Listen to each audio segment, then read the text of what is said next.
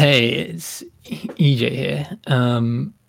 We're trying something a bit different with the Fire and Ice factions coming to Board Game Arena to sort of get people who haven't played with them before and to try and help people out. We've recorded some guides to the Fire and Ice factions. So one guide for Volcano, one for Ice, and one for the variable factions.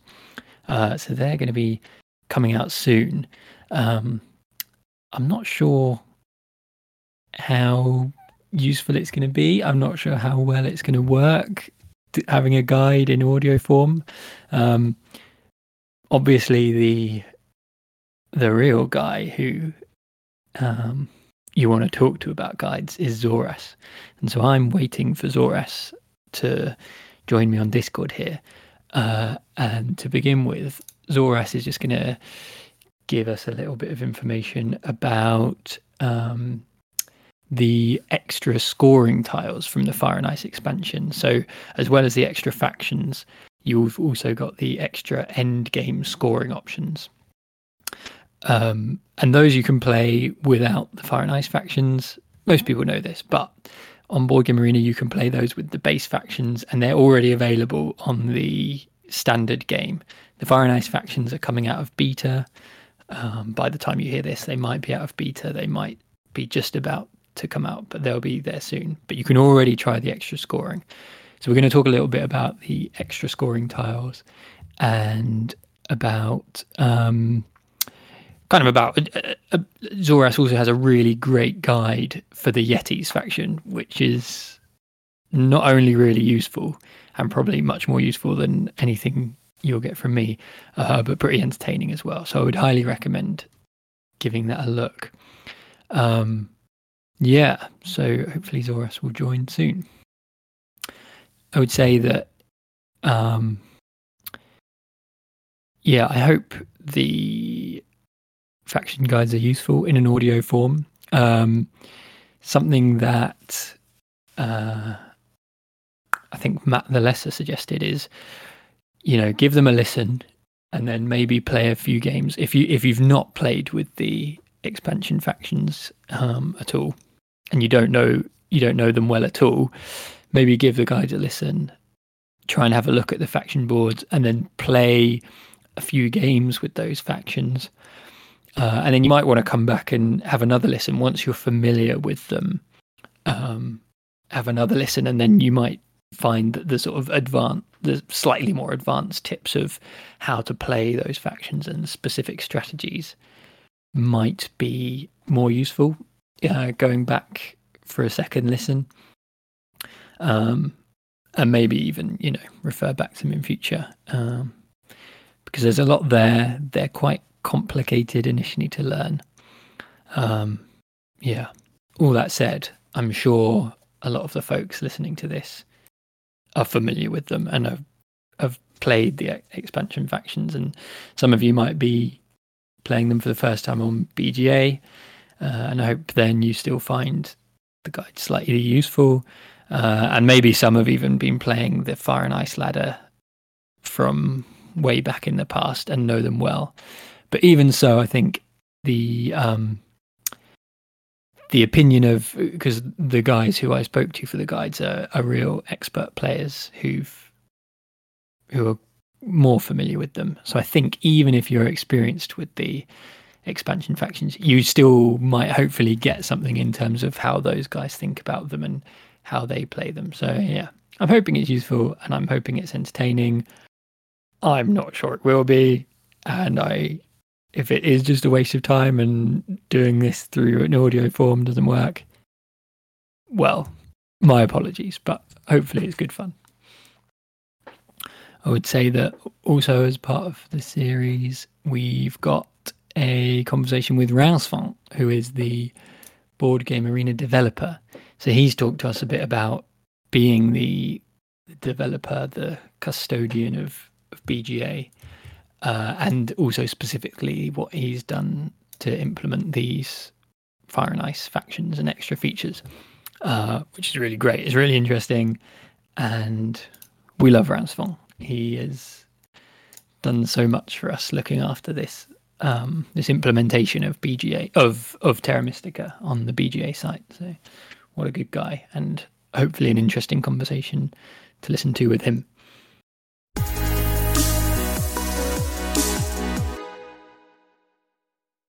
There he is. Hello, Dave. Hey, how are you? I'm good, and you? Yeah, real good, real good.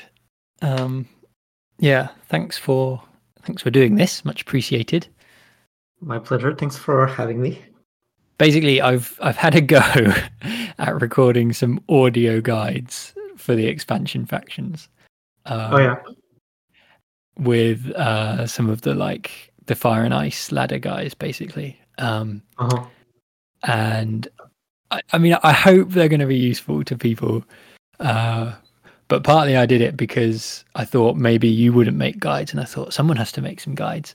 But then on the day, I think it was like the day or the day before I was going to record the ice guides with Matt the Lesser, you posted your Yetis video, and I was like, oh, that's so much better than anything I could do.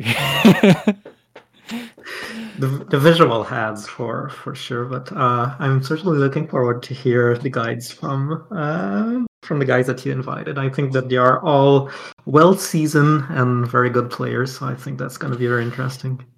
Yeah, I think it brings. I think it's interesting to hear their perspective for sure. But the other thing in the Fire and Ice expansion is the extra scoring tiles, which are already available on Board Game Arena, even to play with the base factions, right? Yeah. So what I was hoping to quickly talk to you about is what they are, and then like a little bit of the strategy with those. That we don't, not in a huge amount of detail, but just like a quick look. Mm-hmm. Sure. So yeah, do you want to go through them? Is that something you can do? Okay, yeah, yes, for sure. So there's extra scoring tiles, as they call, and there's 4 of them. So the idea is that you add a way to score in the game, and this way will be counted at the end of the game. So it's very similar to Network, but in the sense that it's scoring at the end of the game, and in the sense that it's the same points. So 18 points for first, 12 points for second, and 6 points for the third. However, they are kind of different objectives, and that's kind of what's very both at the same time interesting about them and also intimidating.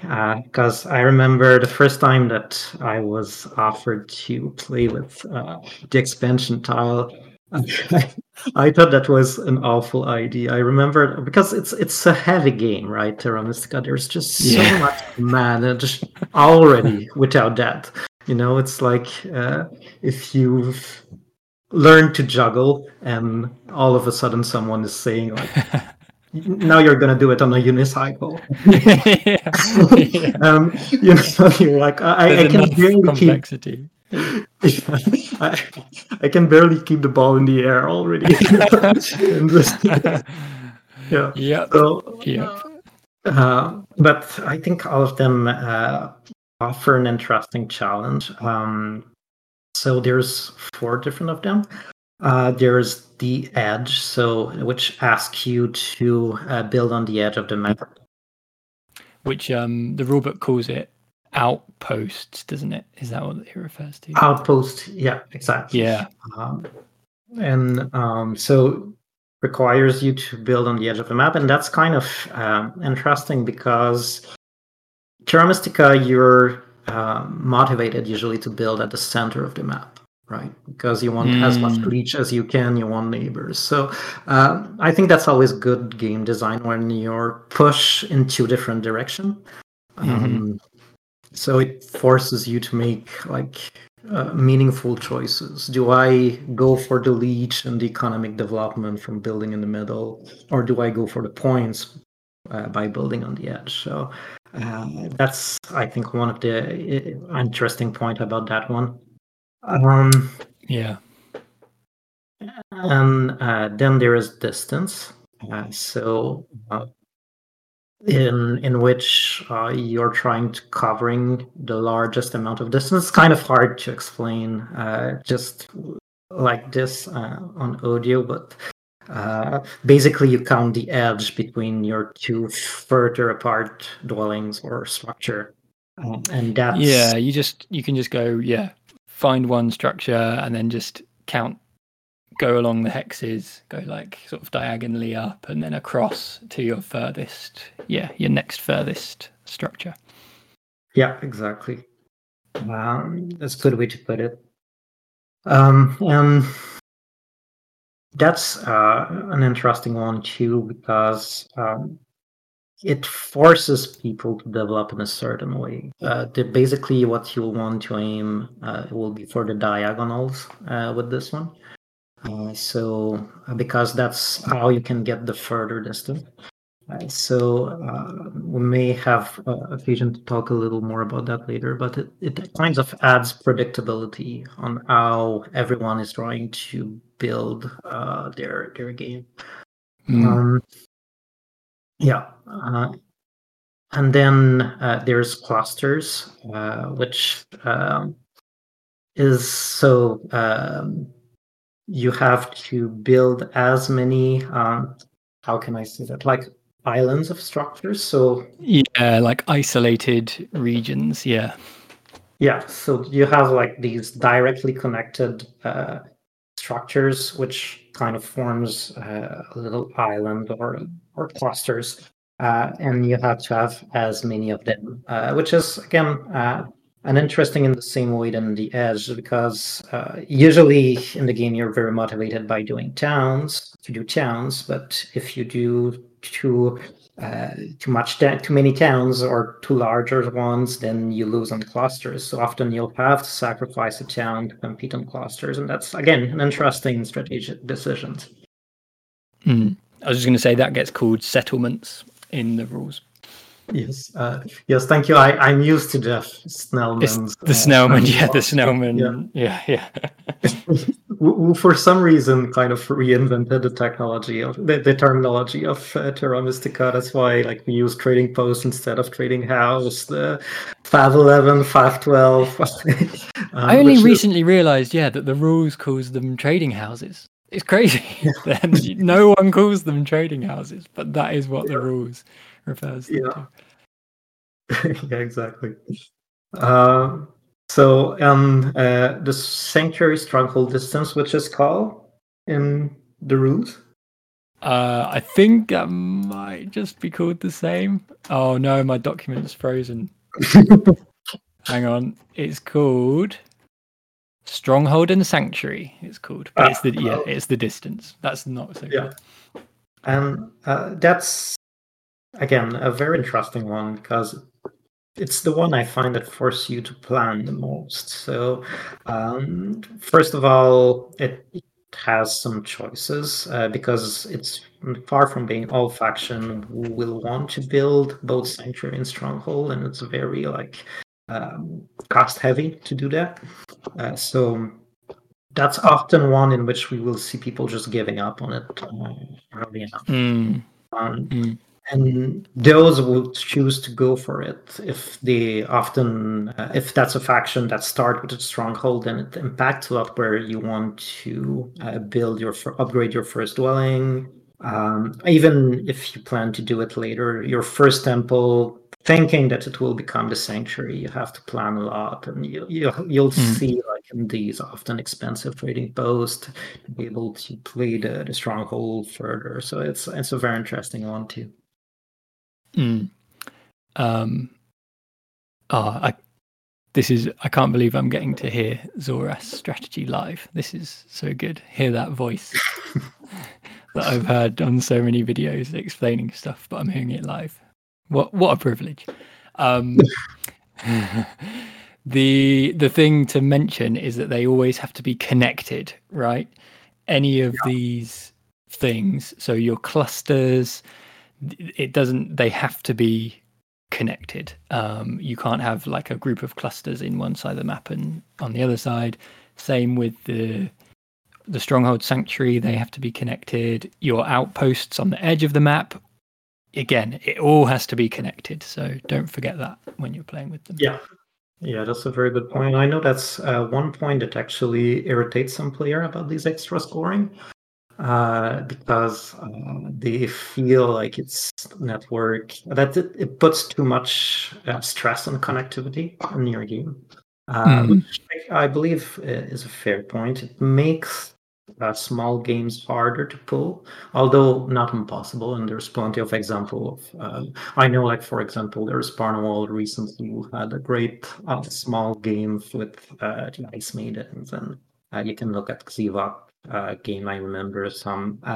So it's still possible to have small games, but of course it's true that it's a little harder. And I think if you look at Gaia Project, they kind of remove this requirement of connectivity, and probably I feel it's a little bit of an admission that perhaps it was too much weight on connectivity in the because Gaia Project, that's interesting in the kind of to get in the head of the designers. They also have these two final conditions, just like the expansion, and I think it reflects the way they want to develop the game, and that they have done so.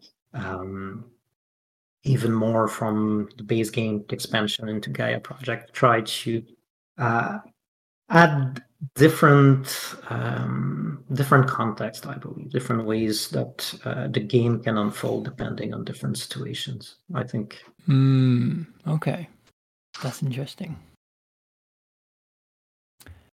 So you were sort of talking there like about the general considerations, and one is that you are more likely to be playing an expansive game and building more dwellings, whether that means to get a big distance or to build all those clusters. But in all of them, it's putting an emphasis on a connected network type game, which obviously implicates which faction you choose, and for example, how you're going to play Swarmlings changes a lot based on that. Probably Swarmlings will be harder to play, I think, with the extra scoring, because as they are often aiming for this kind of small game plan. I I personally think it's not a bad thing to kind of have Swarmlings a little less strong, because they can tend to be a little repetitive and a little scripted. Especially when someone tells everyone the secret of how to play them well, and then everybody plays them like that.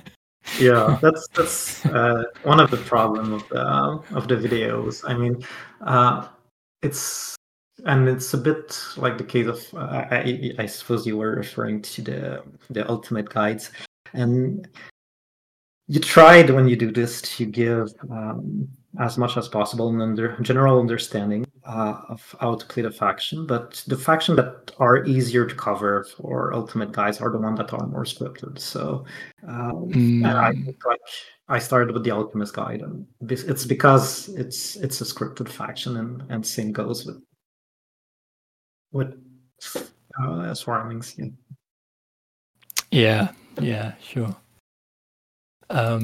So another sort of general thing about playing with these extra scorings that I've seen mentioned a lot is that it basically encourages more of a economy game, especially with regards to favor tiles, right? So you're more likely to pick an econ favor because you will be repaid for that with the points at the end of the game for this extra scoring option.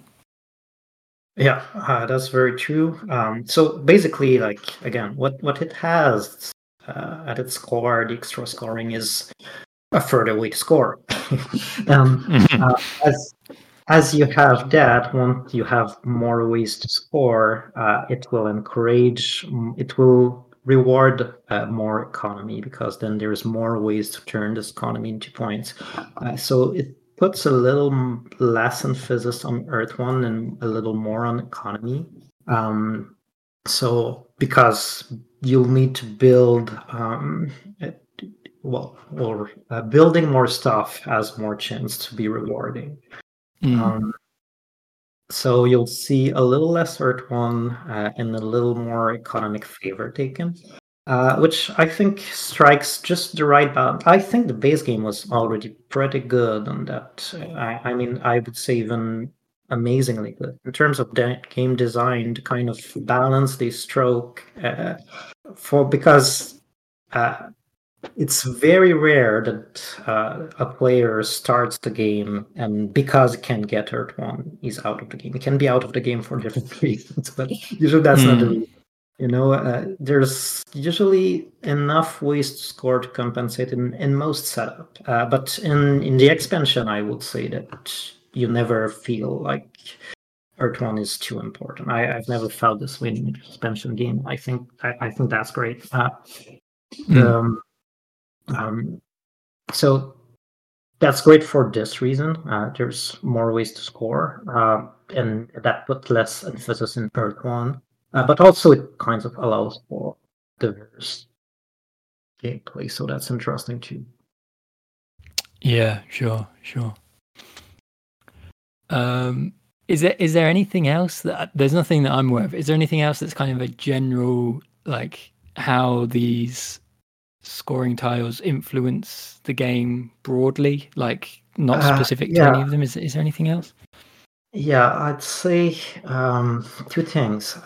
It's kind of interesting to consider, and I'm curious to see how that will impact the BGA implementation. First thing I would say generally, what these tiles add is context. What I would call contextuality, in the sense that it makes faction selection or the strong what faction will be strong and what faction won't be strong more contextual, so or more context sensitive. If you usually, like in the base game, for example, you have of course there will be setups in which some faction are stronger and some setups in which some faction are weaker, but that's magnified in the expansion. And again, it's interesting to look at Gaia Project as a way to have a comparison point. And I think if you look at Gaia Project, that's even truer. I mean, the setup is even more contextual in Gaia Project, and that makes faction very swingy in how strong they are. So that's the case with the expansion too. I mean, some faction will perform better with some of the extra scoring tiles. For example, diggers will be stronger in edge game or outpost game. Shippers will be stronger for distance games. And then you have like jumpers, I guess you can call them, so dwarves, fakirs, and chaos magicians who are not really jumpers, but who tend to do less town, who are very comfortable with doing only one town and doing a lot of clusters, which will be stronger. So, and there is this element of contextuality that is added, and I think that's mainly a good thing.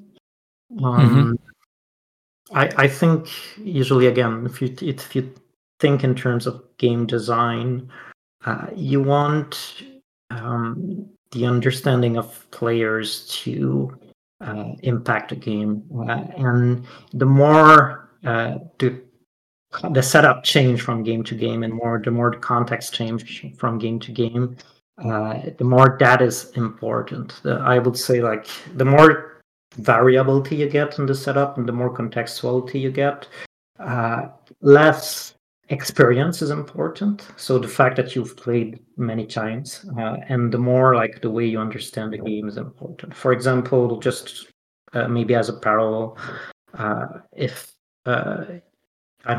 you've played a base map a lot in Terra Mystica. You know that gray and green don't interact well with each other. That's something that you can't realize out of experience. But it doesn't necessarily mean you realize that. It doesn't mean that you understand it. If you have now a modular map, if you will have a modular map like they have in Gaia Project, for example, you have to understand the interaction with the faction without having learned them from experience. And I think that's good for game design. It means that it rewards understanding rather than experience. And I think that generally is something you want to aim for. And I think that's something that the expansion adds. It makes games different from game to game, the setup different from game to game, and force you to think the game anew every time. And I think that's very good. Yeah, that's really interesting. I hadn't sort of thought about it in those terms. So that's very interesting. Yeah, it has a big drawback though. I think in many ways the expansion as a whole was perfect for a site like Stillman. It kind of corrected all the problems the game had, and those two main problems, I think.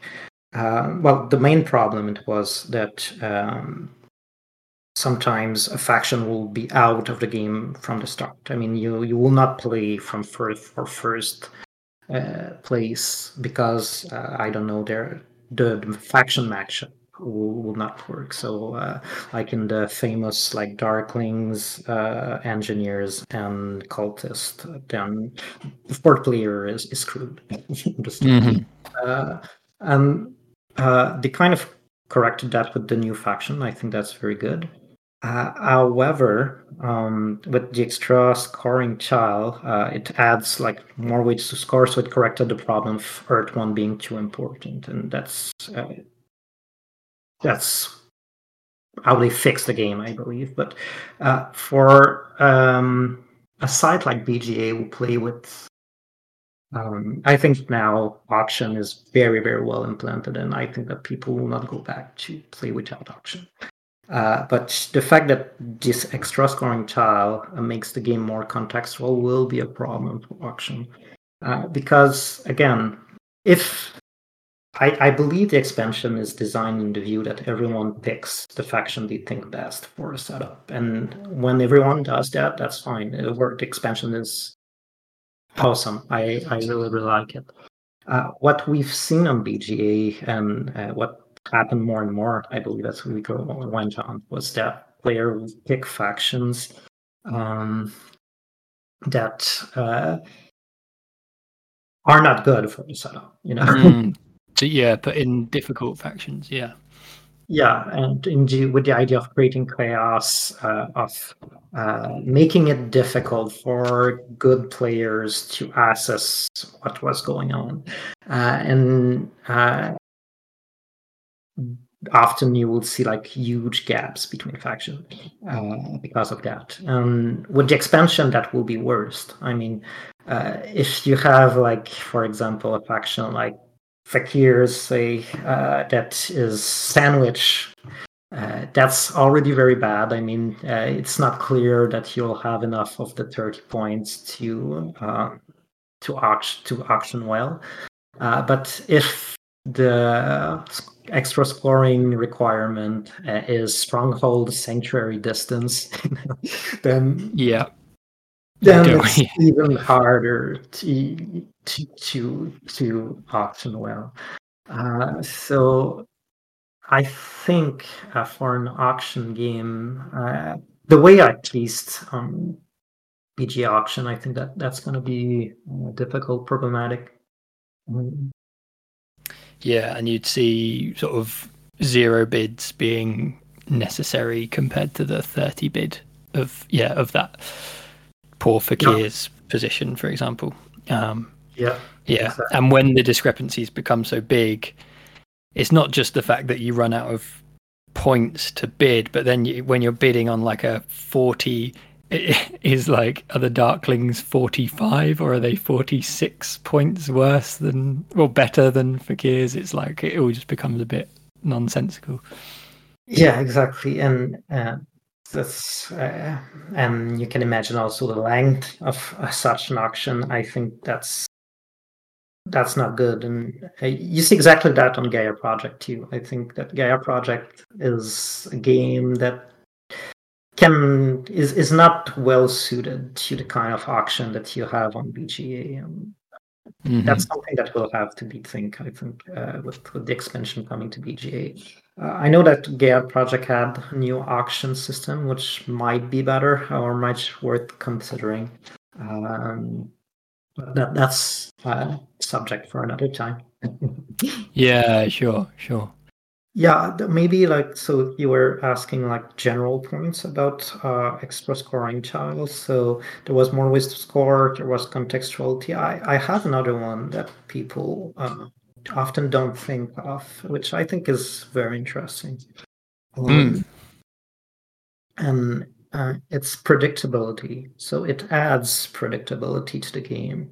And in the sense that if you have distance, for example, I'll have a little more of a hunch on how opponents are going to develop, what will be their game plan, and same is true for about how extra scoring. So it's a funny thing because I think predictability is a good thing. When you say like it makes the game more predictable, it seems like a bad thing, but I think on the opposite, I believe predictability is a good thing. And you cannot see it with starting spots. When you auction on a game and you don't know where people are going to start, sometimes it can completely impact the game, right? Yeah. And so someone position himself at a place that you were not expecting, completely change the thing that you were expecting to do in that game. And I think usually that's not very good for the game. You want to have a certain amount of predictability in the game, and these extra scoring tile adds that. They help with that. So you'll have a better idea of how opponents are going to develop, what they are planning to do. That will impact the way where you decide to upgrade, where you decide to build to have more leech. It will impact your general. The player with the better understanding again will have more information to build a strategy and play around. I guess, so like a basic example would be if it's Stronghold Sanctuary distance and one player has a temple in a spot, you know that they're probably going to be upgrading that temple to a sanctuary at some point once the game gets near the end, and they're probably going to do it in a big buildings round if there's one available, sort of thing. Yeah. This sort of thing, if it's edge, then you know that your opponents are going to direct in this direction. If it's distance, you know that people will try to walk the diagonals, the great diagonals, because that's where you get the greatest distance. So yeah, that adds this element, which I always found was interesting information. Again, it will be interesting to see how much people will be able to manage that in live games. My main experience, as most people with extra scoring, is on async games. So that's a time where you really have times to process like this kind of thing, to try to look at the game on the perspective of each player and trying to see, he's trying to achieve that. So I expect like the people with the faster processor for thinking in the faster brain will have even better time with this once they kind of get used to how that works. And for playing with Deep Finesse already a couple of games with the extra scoring tile, I can tell you that I expect that the Deep Finesse and Nerd Cubes of this world will get even better with okay. tile. a scary new world. That's scary for us mediocre players. Oh, fun. So what have you've got? What are the words you've got? So we've got predictability. What are the other three? What are the words you used? One I used was contextuality, so it makes the game more contextual. And I don't have a word in ending with Y for the other. I just said Okay. Expandability or yeah, greediness? Yeah. Probability. Well, we'll think about it. This is doing it live. Doing it live is harder than when you could record it in advance. Yeah. Well, Exactly. not live. Exactly. You know what I mean. Cool. I'm happy with that in terms of discussing these. But do you think there's anything more that we should? You're the expert. Do you think there's anything more we should say, or have you got anything more that you wanted to say about these extra scoring? I think it covers the main points that I had in mind. I think that again, it's an introduction. There will be like we could do a podcast on each of them, really. I believe, but on for the general points, I think that it pretty much covered them. Yeah. Cool. Yeah, I really like that strategy, and yeah, it's a really interesting way of thinking about them, about whether they reward experience players or like players with a good understanding. And yeah, that's something I guess I've kind of thought of with regards to exactly like you said, it's the green grey thing on base map that is purely an experience thing, and you wouldn't really be able to work that out from a first play of that map. Unless you are like some weird genius, it requires the experience to know that. But kind of understanding that, yeah, like, okay, there's edge scoring, so I'm going to build my way to the edges, or I'm going to plan where I'm going to put my clusters is, yeah, that's the thing cool like it's edge, so I'm gonna build toward the edge. That's easy. But what's very interesting, it's always the dilemma that you get. So how much are you ready to sacrifice to get more on the edge? And at what point should you give up? Should you like say that, oh, it doesn't work going for edge in this game, there will be too much competition, I'm going to do something else.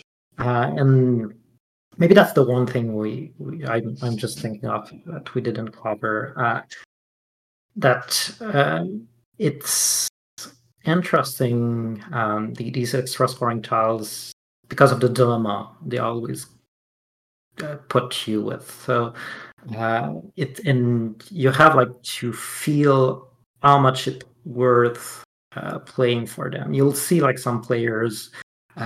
They see the extra scoring tiles, and you see that a lot in Gaia Project too. Like players who think that the ones who win the extra scoring tile win the game, and then you just don't put so much effort. You just end up scoring 12 points less than them on the extra scoring, say, but you score a lot more on everything else, and so that's really like the point about the understanding of the game. It's not so much like, oh, I need to build my structure on the edge and I need to find a way to do this. It's more the question of how much you sacrifice. How much is worth to sacrifice to attain this objective, and how much others are trying to sacrifice to attain this objective. And that's the really, really interesting question it asks you.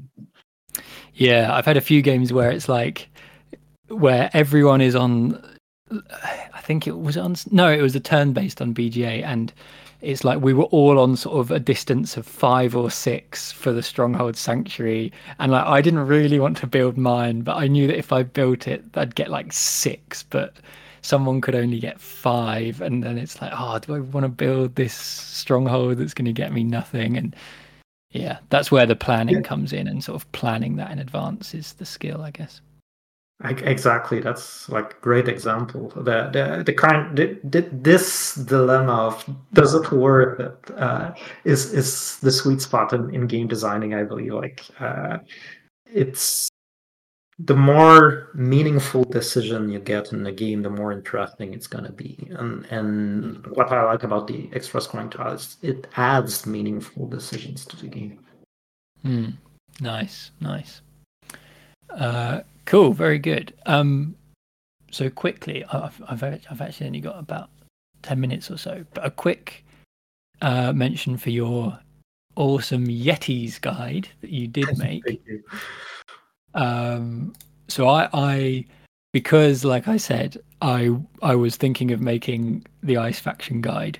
I couldn't watch it at first. I had to wait because I thought I'm going to wait until after doing the Ice guide, because then maybe I don't want to just sort of ask all the questions that are in your video. I wanted to kind of come in fresh out to it. So I didn't watch it for a few days until after I watched the guide. And then I watched it, and it's glorious. It's like the old Ultimate guides, but in a single. How long is it? Sort of 7 minutes. Is it long? I'm just looking. But with some funny like film inserts, and it looks like it probably took quite a long time to edit and get all those clips, right? Yeah, it took a long time to do. It was a lot of fun. I mean, I had a lot of fun doing it, but yeah, it was a lot of work too. So I was it was fun to do something different too. That's kind of the challenge I had for this one. I wanted to do something different. Yeah, I was very happy with the result. Yeah, it's very cool. So yeah, and obviously really useful. Is a Yeti's kind of. So firstly, I get the impression you're not planning on doing any of the other expansion guides or expansion factions, or certainly not now anyway. Yeah, I'm not excluding it. Right now, I'm just not so much in the. I don't know. You do this kind of thing for fun. If you feel, I'll do them if I feel like to. And right now, my mind is just at other places. So, but I'm not excluding maybe doing more in the future. Yeah, I'm just reading one of the comments. Oh no, he learned about fair use. But yeah, are Yetis, like, are they your preferred faction, or are they just the ones you feel like you understand, or were they the most fun to write the guide for? Why Yetis? That's a good question. I think my favorite expansion faction is the Acolytes. I think they are so much fun to play. I think I don't have really a reason. I think I started with Yetis. They are easy to explain. They are easy to like too, I think. I mean, I remember the first game I played with Yetis. It felt like having infinite resources, and that's a great feeling. So yeah, I suppose that's the reason. Yeah, that it's the one that when it got announced, or even before it was announced, a lot of people were like, I want to play Yetis, I want to play Yetis. So yeah, I'm sure we'll see a lot of Yetis play. A lot of Yetis, hopefully not too many Dragon Lords. I'm a little worried about that one. Oh, I've had some frightening games with Dragon Lords in. I'm currently playing a turn-based game, and I'm Fakirs, and it's with Super Ghostly and Ransfont, and I'm Fakirs against Dragon Lords. Is it Yetis or Ice Maidens and Shapeshifters? And the Fakirs are just like screwed. They've got no chance against those guys. Poor Fakirs. And just like seeing all my hexes just vanishing before my eyes. Yeah, there you go. I mean, that's a good example of the way expansion might impact auction in not necessarily a good way. Yeah. There's the extra scoring, and then there's these mad factions that can.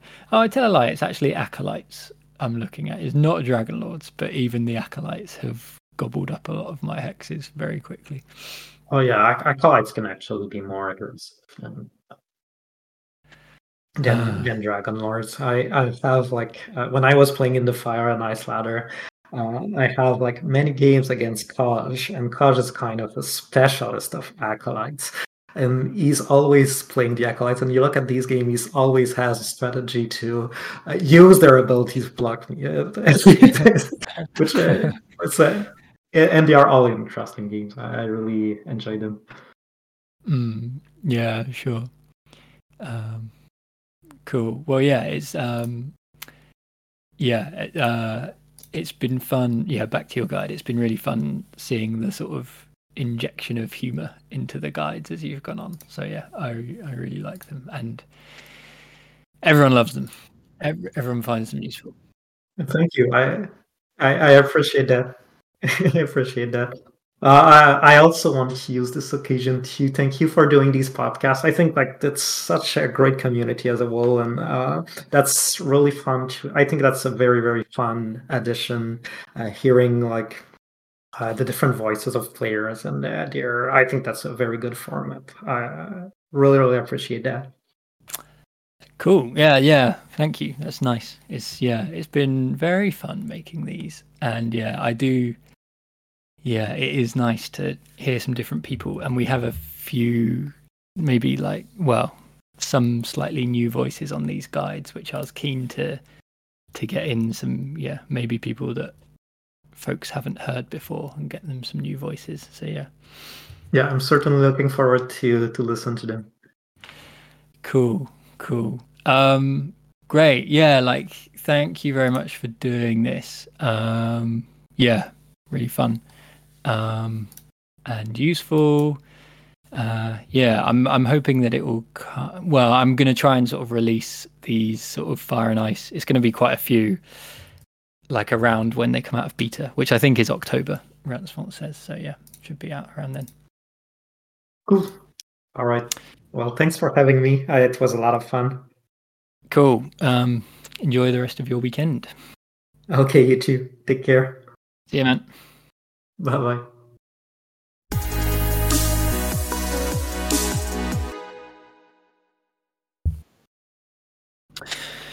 Okay, so that was Zoras talking about the extra scoring options in the Fire and Ice expansion and the and his Yeti's guide. So yeah, there you go. When you're playing with those extra scorings, extra tiles, think about your big games. Think about that you're going to be expanding more for the network scoring and for the combined big games.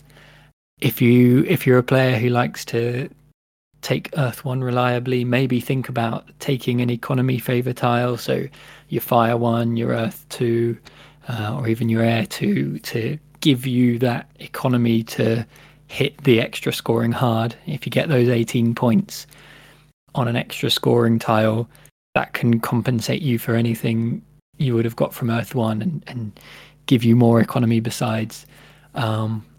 And yeah, then think about your planning and how those extra tiles really not prescribe, but they do really lean you towards one faction over another more than playing a base game. So like Zoras said, the dwarves and the fakirs really lend themselves towards clusters, and a digging faction like darklings or halflings, that really might make you get something like the edge scoring where you can chew through the edges.